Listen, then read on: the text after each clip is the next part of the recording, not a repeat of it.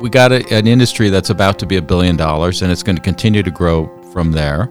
And so isn't it crazy that we don't have regulations in place yet for bad actors and people making false claims on the label of their products? Well, I mean, what's the exposure to consumers, Lauren? What's the exposure to businesses that are trying to do the right thing around CBD? This podcast is produced for informational purposes and does not constitute any scientific, legal, or medical advice. The views and opinions expressed by guests of this podcast are those of the guest alone and do not necessarily reflect the opinions and positions of the host or any other entity or organization. Listeners are encouraged to listen with an open mind and form opinions of their own. This is C2C, where we cover innovation in the food and CPG business from conception to consumption. Welcome, everybody. My guest today is Lauren Israelison, who is president of United Natural Products Alliance. They're a trade association of dietary supplement companies committed to safety, science, and quality. Lauren's got a really interesting background as well. He's previously been president of one of the larger dietary supplement companies, Nature's Way, and he's an attorney, and he's been very active in legislation around the dietary supplement industry. So, Lauren, welcome. We're excited to have you here today. Thank you, Gary. Pleasure to be here. So, Lauren, to start off, why don't you give us some background on some of the key projects you're working on these days at UNPA, what your member concerns are, what you think some of the bigger concerns ought to be for the broader public who's concerned about dietary supplement topics? Surely. At UNPA, we have 3 or 4 strategic issues that we're working on every day. Number 1 on the list is CBD and hemp extract products. Most everyone is aware of the explosion of public interest in CBD, along with the social and cultural changes around recreational and medicinal marijuana. This one caught us by surprise. Few of us saw this enormous trend of CBD building as quickly as it did. As exciting as it is, it's also fraught with complexities. So my staff and I are spending, I would say, roughly 30 to 40% of each day just on CBD-related issues. That's amazing, 30 to 40%. Yeah, 30, 40%. We had not budgeted that kind of time commitment, but the subject is so demanding and urgent that we simply have to respond to what is needed. And while it's fascinating and interesting, it is certainly a time vampire. Several other issues that we're also working vigorously on is what we call DSHEA 2.0. And this is a result of public statements made by FDA in the last quarter of 2018 that the agency is interested in amendments to the Dietary Supplement Health and Education Act, which we refer to as DSHEA as the acronym.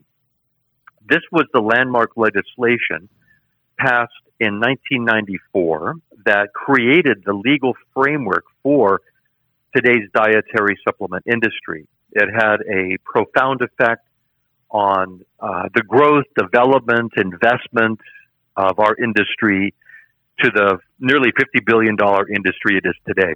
So the fact that FDA has signaled their intention to go to Congress to amend certain key parts of DSHEA is a major development and something that our team, as well as our political advisors in Washington, are working a great deal on.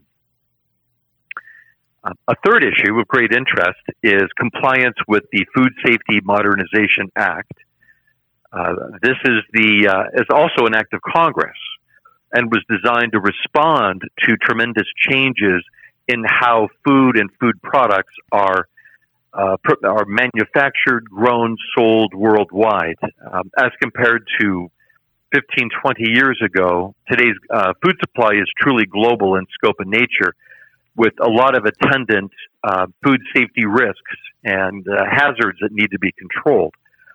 One of our staff is a senior FDA investigator with tremendous experience in FSMA, and so we do a great deal of industry training and education in that respect, which we consider to be a high priority. The fourth issue that we're actively engaged in is China. China is the number one supplier to our industry, meaning the supplement industry, to the tune of about 80% of all raw materials that go into our dietary supplements are produced in China. That is an exceptionally high number as a total percent. Therefore, vigilance to make sure that the raw material supplies from China to the U.S. are of high quality is a part of our FSMA program. Also, and equally important, if not more so, to the brand holders in our industry, China is very quickly becoming the number one natural health product consumer market. And more, I would say, aspirational and affluent Chinese consumer, which is about a population group of 400 to 450 million people, larger than the entire U.S. population, are very interested in natural health products for themselves, their aging parents. They're very, very interested in mother-baby health products. To focus our efforts in China, we will shortly open an office in Beijing. And in the fall, we will be opening a showroom at a newly developed international trade center that's been organized by the Chinese central government. So we have high hopes for developing China as a consumer market for our leading U.S. Supplement companies and other natural healthcare product companies. All right, great. Well, that's that gives us enough to talk about in 4 podcasts probably. So let's pick a topic. Let's drill into this CBD thing because that's on the mind of so many consumers. It's hot. It's going to be very soon that it's $1 billion plus market just here in the United States. So, Lauren, what's your take on the latest on where all the regulatory issues are landing or hopefully will land in the future related to CBD? Very interesting and yet very complicated issue, as you well said, Gary, that this is dynamic. It's blowing past $1 billion here in mid-2019. The regulatory issues are exceptionally complicated. And here's an overview of why. That for the longest time, as we all know, that marijuana was a controlled substance, and all ingredients in marijuana were controlled substances, specifically THC. Last fall, the U.S. Congress passed the Farm Bill. This is a very, very important bill that is required to be passed by Congress every 5 years. It establishes budgets, policy for agricultural products, commodities, subsidies, feeding programs of all kinds. Exceptionally big and important bill. In that bill, they included a provision which we refer to as the hemp provision that legalized the industrial agricultural growing of hemp. Now, there's often confusion. What is the difference between marijuana and hemp? The answer is it's the percent of THC in the plant when it is harvested. Under this new provision in the Farm Bill, that a marijuana plant, let's call it hemp, under 0.3% THC by dry weight is considered industrial hemp and not a controlled substance. This has opened the door for the broad use of hemp materials, and that includes a lot of the fibers, oils, seeds, powders, and so on. CBD is the most important material that comes out of the hemp plant. Here's the first complexity, that the Farm Bill did not resolve the legal status of CBD, otherwise called cannabidiol. That needs to be resolved. So many of the CBD products that we all see at retail, if you were to ask FDA, they would say these are not lawfully sold products. For one reason is that we, FDA, have not authorized CBD as a lawful dietary ingredient or food ingredient. There are significant efforts to resolve this question. I have met with FDA a number of times, many others have, to look for a pathway forward so that consumers continue to have access to a product which they clearly want. The other issue of significance is last June, just over a year ago, the FDA, the other part of FDA on the drug side, approved CBD as a new prescription drug. This is called Epidiolex, and it is for rare forms of severe epilepsy in children. If you have a drug like CBD that's new, the drug holder has a right to an exclusive market. Therefore, the CBD products in the market today are essentially infringing on the rights of this new drug holder. We have been in discussions with the drug holder, GW Pharma, which goes under its U.S. brand name of Greenwich Pharmaceuticals, to see if we can establish some sort of a three lanes approach, which would have a lane for the pharmaceutical drug, for dietary supplements, possibly a lane for foods, one for cosmetics, and that is in active discussion right now. But I must say that this is an unresolved issue, and that a great deal of investment money and market activity building the CBD category is all predicated on the resolution of this issue. That is why it's our number one priority and why it's taking so much of our time. Yeah, and so we got an industry that's about to be $1 billion, and it's going to continue to grow from there.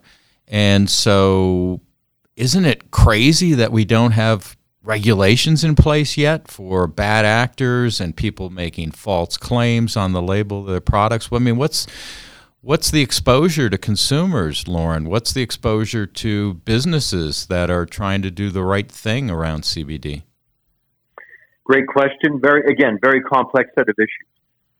Let's start with the business side of this, is that we have hundreds of companies jumping in.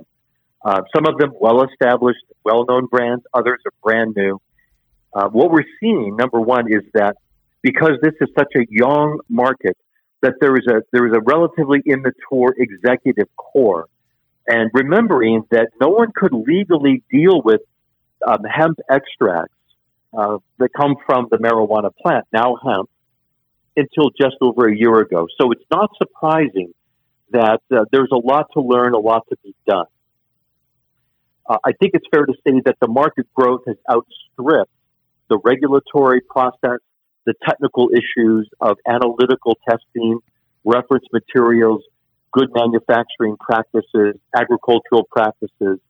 All of these things need to be further developed. So it is remarkable and probably without precedent to have a category growing this fast on the consumer side with so little infrastructure in place on the commercial side. And this, again, is why there's an urgency to get a lot of these systems on board. And much work is going into it. Now, on the consumer side, I think it's fair to say that let's look at the retailers. The big box stores are all very keen to be offering CBD products. Some have announced that they intend to do so. Most of them are starting with cosmetic products that contain CBD. That's seen as a safer beginning pathway rather than a supplement or a beverage or a food for regulatory reasons. Now, at a consumer level, it is exceptionally difficult for consumers to have a reliable reference source of what is a good product. How do I know? There are relatively few, if almost no, certifying marks that a consumer could look for to determine quality, product integrity, safety, and so on. So right now, the consumer is having to make choices in the absence of the usual sorts of references and, I would say, signals of quality that they would look for. Clearly, consumers would like more direction, and we hope to provide that to them as an industry. But even without it, sales of CBD are just going through the roof. So what's your take, Lauren? Is this a fad or is it a long-term trend? Is the CBD boom for real? Is it going to go now to $1 billion and then to $2 billion and then on up from there? What do you think? You know, I was skeptical 12 months ago. I thought this was a fad. I have changed my mind. I believe this is a durable, long-term trend. And here's my reasons. First is we have congressional action through the Farm Bill late last year that indicates a strong congressional interest in creating a lawful pathway for hemp extract products. Second, we have the legitimacy of an approved new drug for CBD that suggests that the clinical research there for CBD demonstrates it has therapeutic benefits. A lot of that yet to be explored. Other indicators are that the agricultural sector is heavily investing in transitioning to hemp production. The USDA is providing guidance to farmers on how to plant, what seeds to use, and so on. We've also seen FDA take very significant interest in trying to develop a regulatory pathway. They've made it very clear that what they're looking for is safety information on which to make a judgment that CBD can be sold as a consumer product. The questions will then be at what dosage levels and other considerations of that kind. That's their job. I think we can also point to the very practical matter that CBD and hemp extracts are a tremendous tax revenue base for states at the moment. And that suggests that there is an incentive on the part of local governments and states and municipal entities to try and responsibly develop both the agricultural base as well as a consumer base that would generate tax revenues for taxing authorities. There's a lot of indicators that suggest that this is a durable trend. We also see massive investments coming from very mature investors. That the tobacco, the beverage industries, other major investor sectors are putting a lot of money into CBD and hemp extracts. So I would say with the major caveat, which is that we need to get over the FDA resolution of regulatory status. And if that were to happen, along with clarification on merchant banking, which is the other big problem, of being able to use national merchant banks to clear transactions with credit cards. If those two issues are resolved, I think that we would see a second explosion of growth in this category. All right, so you think it's for real. You don't think it's a fad anymore. You think it's here to stay. I believe it's real. I believe it's here to stay. I'm here with Loren Israelson, who's president of UNPA. So, Loren, we've seen in the news companies like Ben & Jerry's have plans to put CBD into ice cream. We've seen other types of food and beverage companies like kombucha plans or have already started putting it into their products on store shelves. Your trade association is made up of dietary supplement companies. So what are your members thinking? What are your members doing right now about CBD? Our members are of two minds on this. We have a number of our brand holders and major members that have embraced and are entering the CBD sector. And others are holding back and waiting until there's greater regulatory clarity. So our membership is a reflection of the national dynamic, which is those companies that are jumping in despite the uncertainties and those that are holding and waiting until there's a more clear go-forward pathway, particularly on the regulatory side. And we see that in the big retailers. To my understanding, Walmart is holding, Walgreens is moving, CVS is moving, other retailers are holding back. So this is a fascinating situation where, depending on your risk tolerance and your sense of where your place in the market will be, we see a lot of companies jumping into the CBD pool, and others are still standing by. And this is building a certain tension, as quite rightly, those companies that are holding back and waiting, feeling that they're respecting the regulatory process, also feel that they're in danger of losing first mover opportunity. So I would say that the pressure and the friction points are growing. That's the need for resolution on the regulatory issues. And so, Loren, what are your members telling you? Are they saying, Loren, go set up a tent in Washington, D.C. and don't leave until FDA regulates this and has issued all the regulations? Well, there is certainly we have a very clear mandate from our members to work with FDA and all other of our peers and colleagues to find that pathway. So we'll have discussions almost on a daily basis with various parts of that mix of players, whether that's the drug holder, regulators, other trade associations. So yes, short of having a tent on the mall in Washington, D.C., we're about as active as we can be, working toward resolution. And are you seeing progress? Can you say, hey, here's where we've come in the last 3 months or the last 6 months or the last year with federal regulators? I would say that we have seen movement, and the two important indicators came in May. Early May, there was a significant meeting of all of the major heads of FDA with the major trade association heads to discuss current status of CBD. And both sides had a chance to express their views, what their expectations were. That was helpful just to try and clarify respective positions and what we all hope can be achieved. The second and probably most important indicator about FDA was a public meeting held by FDA on May 31st of 2019 to receive public comments in response to specific questions that FDA has raised that relate to safety, good manufacturing practice, consumer understanding of usage of CBD and related questions. It was a remarkable day. It was a 10-hour public hearing. There were well over 100 witnesses that presented testimony, followed by a public docket that has been opened, and hundreds, if not thousands, of comments are being filed. And that docket is scheduled to close on July 16th, which is just next week.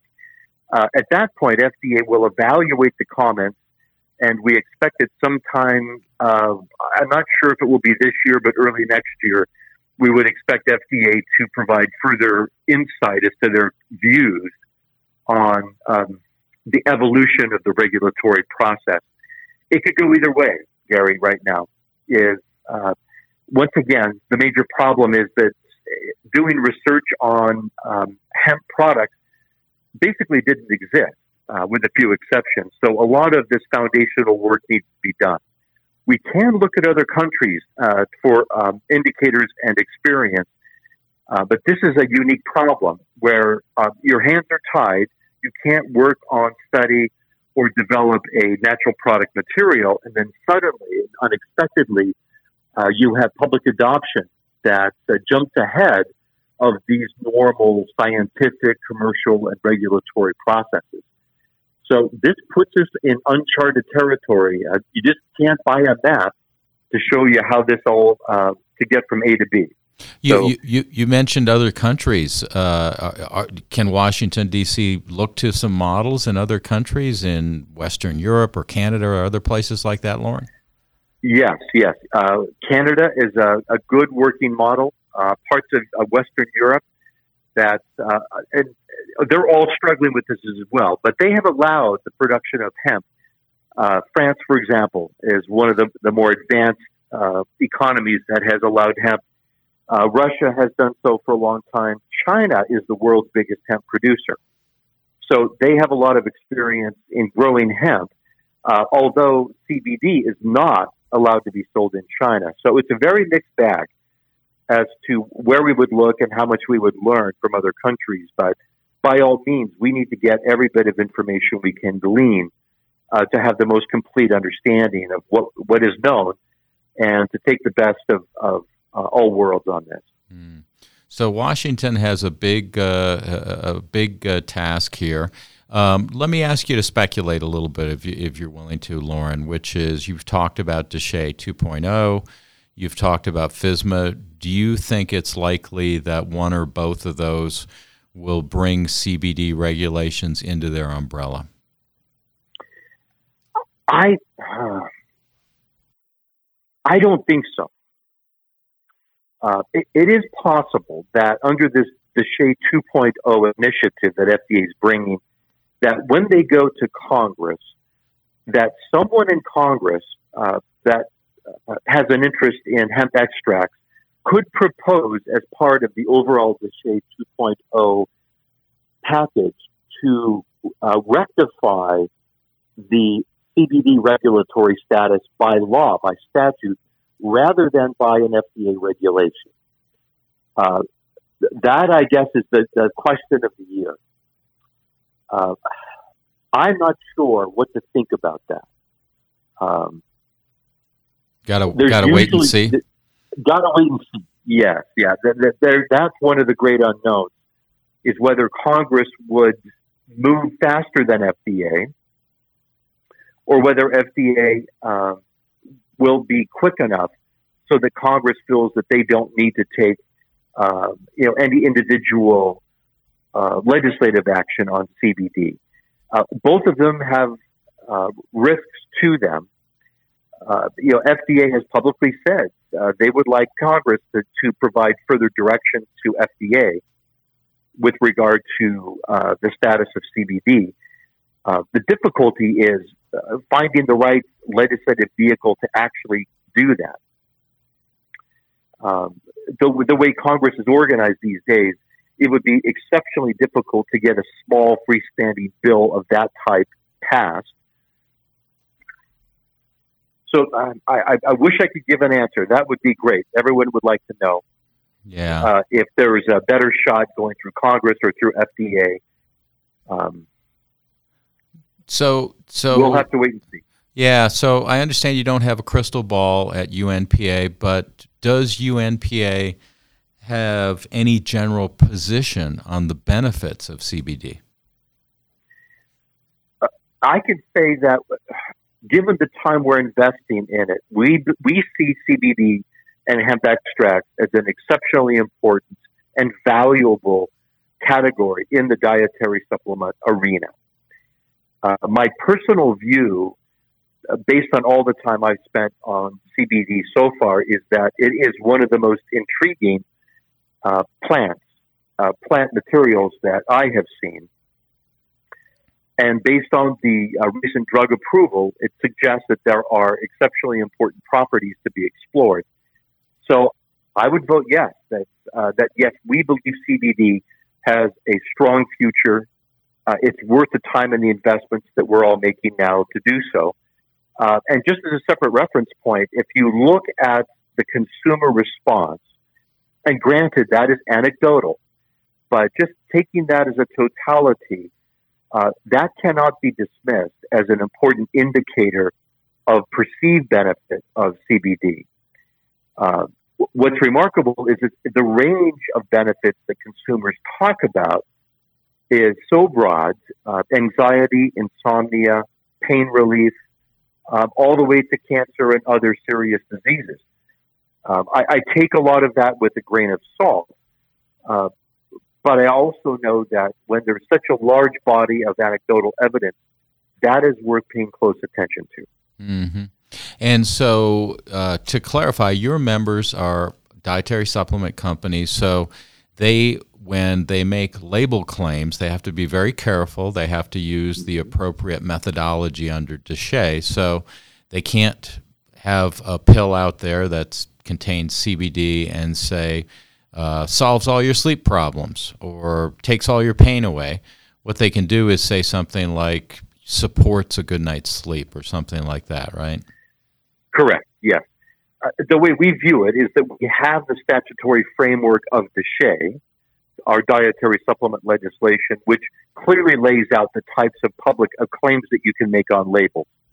And we would expect our members or any other companies to, for the present time, stay within those boundaries as a working practice for now, as the best way to move forward. So you're right. The type of claims that would be drug claims or disease prevention claims, this would be outside the scope of what we would regard as acceptable or permissible. So if I'm a food company, or separately, if I'm a supplement company, what sort of general advice, Lauren, would you give to companies who are thinking about putting CBD into their product as an ingredient? My advice to any company that is either in or interested to join this category is to don't look over the past 2 years, look forward 2 years and imagine what this sector will look like as a maturing regulated industry and put your focus on the fundamentals. And that will be the quality of the seed stock, the raw material you purchase, the exceptional discipline and skill in the analytical arena, because this is a material where you have to absolutely adhere to a very fine line between the amount of allowable THC, and if you exceed that number, then you will have a hot product that becomes illegal instantly. So this requires the highest discipline and rigor with regard to these technical skills, GMPs, good agricultural practice, good analytical skills, very disciplined manufacturing to make sure that your label is accurate, disciplined advertising, very careful distribution, making sure that you're selling in lawful jurisdictions. So my advice is that if you're interested, be a leader and be prepared to invest in the infrastructure. Rather than, I would say, brand development, brand and image promotion. The winners of the future, in my judgment, will have done the fundamentals. I believe that there will be a CBD 2.0. And that group of companies that approach it this way will have a second opportunity to be market leaders when we better understand what true quality means in this category. And that's where I believe that the big retailers, that physicians, that other recommenders and influencers will be looking to those proven brands that have demonstrated that high quality discipline. They will be the winners of the future. In a sentence, build fundamentals, focus on that, your brand will follow. Mm-hmm. In terms of lab analysis, have you or your members seen any typical repetitive problems? I don't know, pesticide residue or strength and potency. Any guidance you can give to companies along those lines? Yes, we've seen a lot of conflicting certificates of analysis. Many laboratories have not dealt with CBD or hemp extracts, and therefore the first questions are, what reference materials are they using? What are the instrumentation, the lab qualifications, the technicians, ISO certification? Also, yes, that you have to think about these particular problems. That hemp is a phytoremediator, that it likes to suck up heavy metals, and therefore you have to be vigilant on heavy metal testing, as well as herbicide, pesticides, fungicides, molds are other factors to bear in mind. The new issue arising is the possibility of synthetic CBD being used as part of a natural extract. And our view is that there is no place presently for synthetic CBD in this market for a number of reasons. So trying to rule out synthetics, ruling out heavy metals, herbicides, pesticides, but most important is to make sure that your THC levels do not exceed the 0.3%. That would be the single most important factor, and to be sure that your laboratory is calibrated for and able to give you highly predictable, reliable analytical reports. That's the fastest way to have a disaster is to get your numbers wrong and to have a non-compliant product on the market. You touch on an interesting point here about qualified labs, because it is a new space. I've talked to a couple of CEOs of CBD hemp-type companies, and they've told me that that's one of their concerns, that labs who are otherwise good and do quality work have probably, in some cases, not really taken the time to understand the new testing and the new analysis that they have to set up. So that's a scary problem, right? I'm trying to do the right thing. I'm running a company. I'm doing testing. I'm trusting the lab. I'm paying them, and they're not qualified. Are you seeing that as an issue out there? It's a very clear issue. Yeah, labs may be very good at other things. They may not be competent yet to test this class of products. So any brand holder, contract manufacturer, anyone in the value chain, who and very often that they don't have a lot of expertise in this analytical scientific arena, hard for them to judge whether the lab is competent or not. We're actually planning a series of webinars and special trainings for executives and industry members to help them understand what the questions are, just to understand the lexicon, the terminology, what should they be asking, how do they vet these laboratories. And our hope at UNPA is to be able to provide a recommended list of labs that we have high confidence in, given how critical the lab analysis is to a lawful product. Mm-hmm. Now, we know that in the two major cannabis plants, marijuana and hemp, there are these naturally occurring compounds, THC, CBD, but increasingly there's new research that I've heard, are something like 100 additional other compounds that are very interesting. Do you or your members have any research going on or any long-term perspective about, there are going to be other interesting things that we can extract from these plants? You raise a fascinating question. There are about, and I keep seeing different numbers, but somewhere between 110 and 115 other cannabinoids. The two superstars are THC and CBD. What about the others? These are all first cousins and siblings of the two star chemicals. There is a growing voice within our community that there are other interesting chemicals.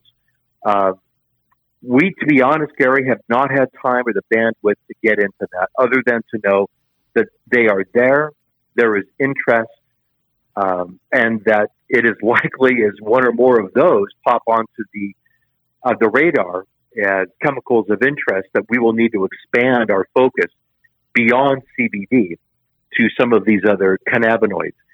I hope that doesn't happen in the near future, because we've got our hands full with CBD. And it would likely cause us to have to revisit all of the issues we've discussed on this call every time that there's a new piece of the chemistry of cannabis that we have to deal with. So this could be job security for a very long time if we continue to see a rollout of other interesting chemistry from the cannabis plant. And that wouldn't surprise me. In fact, I expect that to happen. But no current predictions on which ones will be the next ones that are rising stars. Is UNPA or your members working with any specific research laboratories on these types of topics, or just sort of monitoring what's going on? Well, yeah. In fact, I can tell you that we have signed memorandums of understanding with several organizations. Several months ago, we signed an agreement with the Hemp Industry Association to further our understanding of the hemp market. That has been a very productive, collaborative relationship for them to teach us more. We have been at each other's conferences and events. We have done shared webinars, seminars, and will continue to build our knowledge base of the hemp industry through them. And I'm pleased to tell you that as of Tuesday, 2 days ago, we signed another memorandum of understanding with the University of Arkansas Medical Sciences Center at the University of Arkansas. They have a deep expertise in a lot of the clinical and toxicological science around cannabis. We look forward to working with them to be an expert advisor to us, particularly on the tox and the safety issues around cannabis and CBD. We have several other organizations that we are in negotiations with of a similar nature, and we'll be happy to announce those in due course. And those are designed to help advance and speed up our ability to tackle these technical issues that we've discussed. Our view is that we need to find the best and the brightest in specific areas of knowledge and collaborate with them, given the size and the dynamic nature of this category that's developing. So we're trying to collaborate in order to serve our members, but also to try and make sure that consumers are well served with products of high quality, that are well made, that provide the benefits that they're hoping for, and at prices that reflect the benefits that they offer. Well, kudos to UNPA for playing a leadership role here, because obviously this category is going to continue to evolve. It is. It continues to be dynamic. The internal joke at our office is that we wake up in the morning waiting to read something in the news around CBD and hemp, and we have not been disappointed. Every day there is something that's new and important. I must say, it's an exciting time for us. You don't get challenges of this kind very often, and we're doing our best to recognize the opportunity, but to be realistic about the challenges of meeting the expectations of all of these varied stakeholders, ranging from Congress to regulators, the scientific community, practitioners and physicians, and the general public, all of whom have very strong needs and are all trying to do their respective jobs. And we hope to be an effective partner to help facilitate a good result for all sides on this important issue. Lauren, before we go into wrap-up, any other words of advice or points you'd like to make with our listeners? Well, I would stress again, for those that are interested on the commercial side, that are thinking of getting into this category, is to be exceptionally vigilant about the fundamentals here, is to spend the time and the money to truly understand the details. There's no category where that is more important. That success and failure will be determined by that kind of rigor and vigilance. I want to thank my guest today, Lauren Israelison, who is president of United Natural Products Alliance. Lauren, thank you so much for being a guest today. We've got a lot of topics. We would love to have you back on the podcast in the future to talk about some of these other initiatives that UNPA is doing with China, with DSHEA, with FSMA. But this has been a great talk today on CBD. Gary, it's been my pleasure. I appreciate your time as well. Thanks for listening to C2C, where we cover innovation in the food and CPG business from conception to consumption. Just type the letters CTOC, no spaces, to find us on iTunes, Stitcher, Podbeam, and Google Play.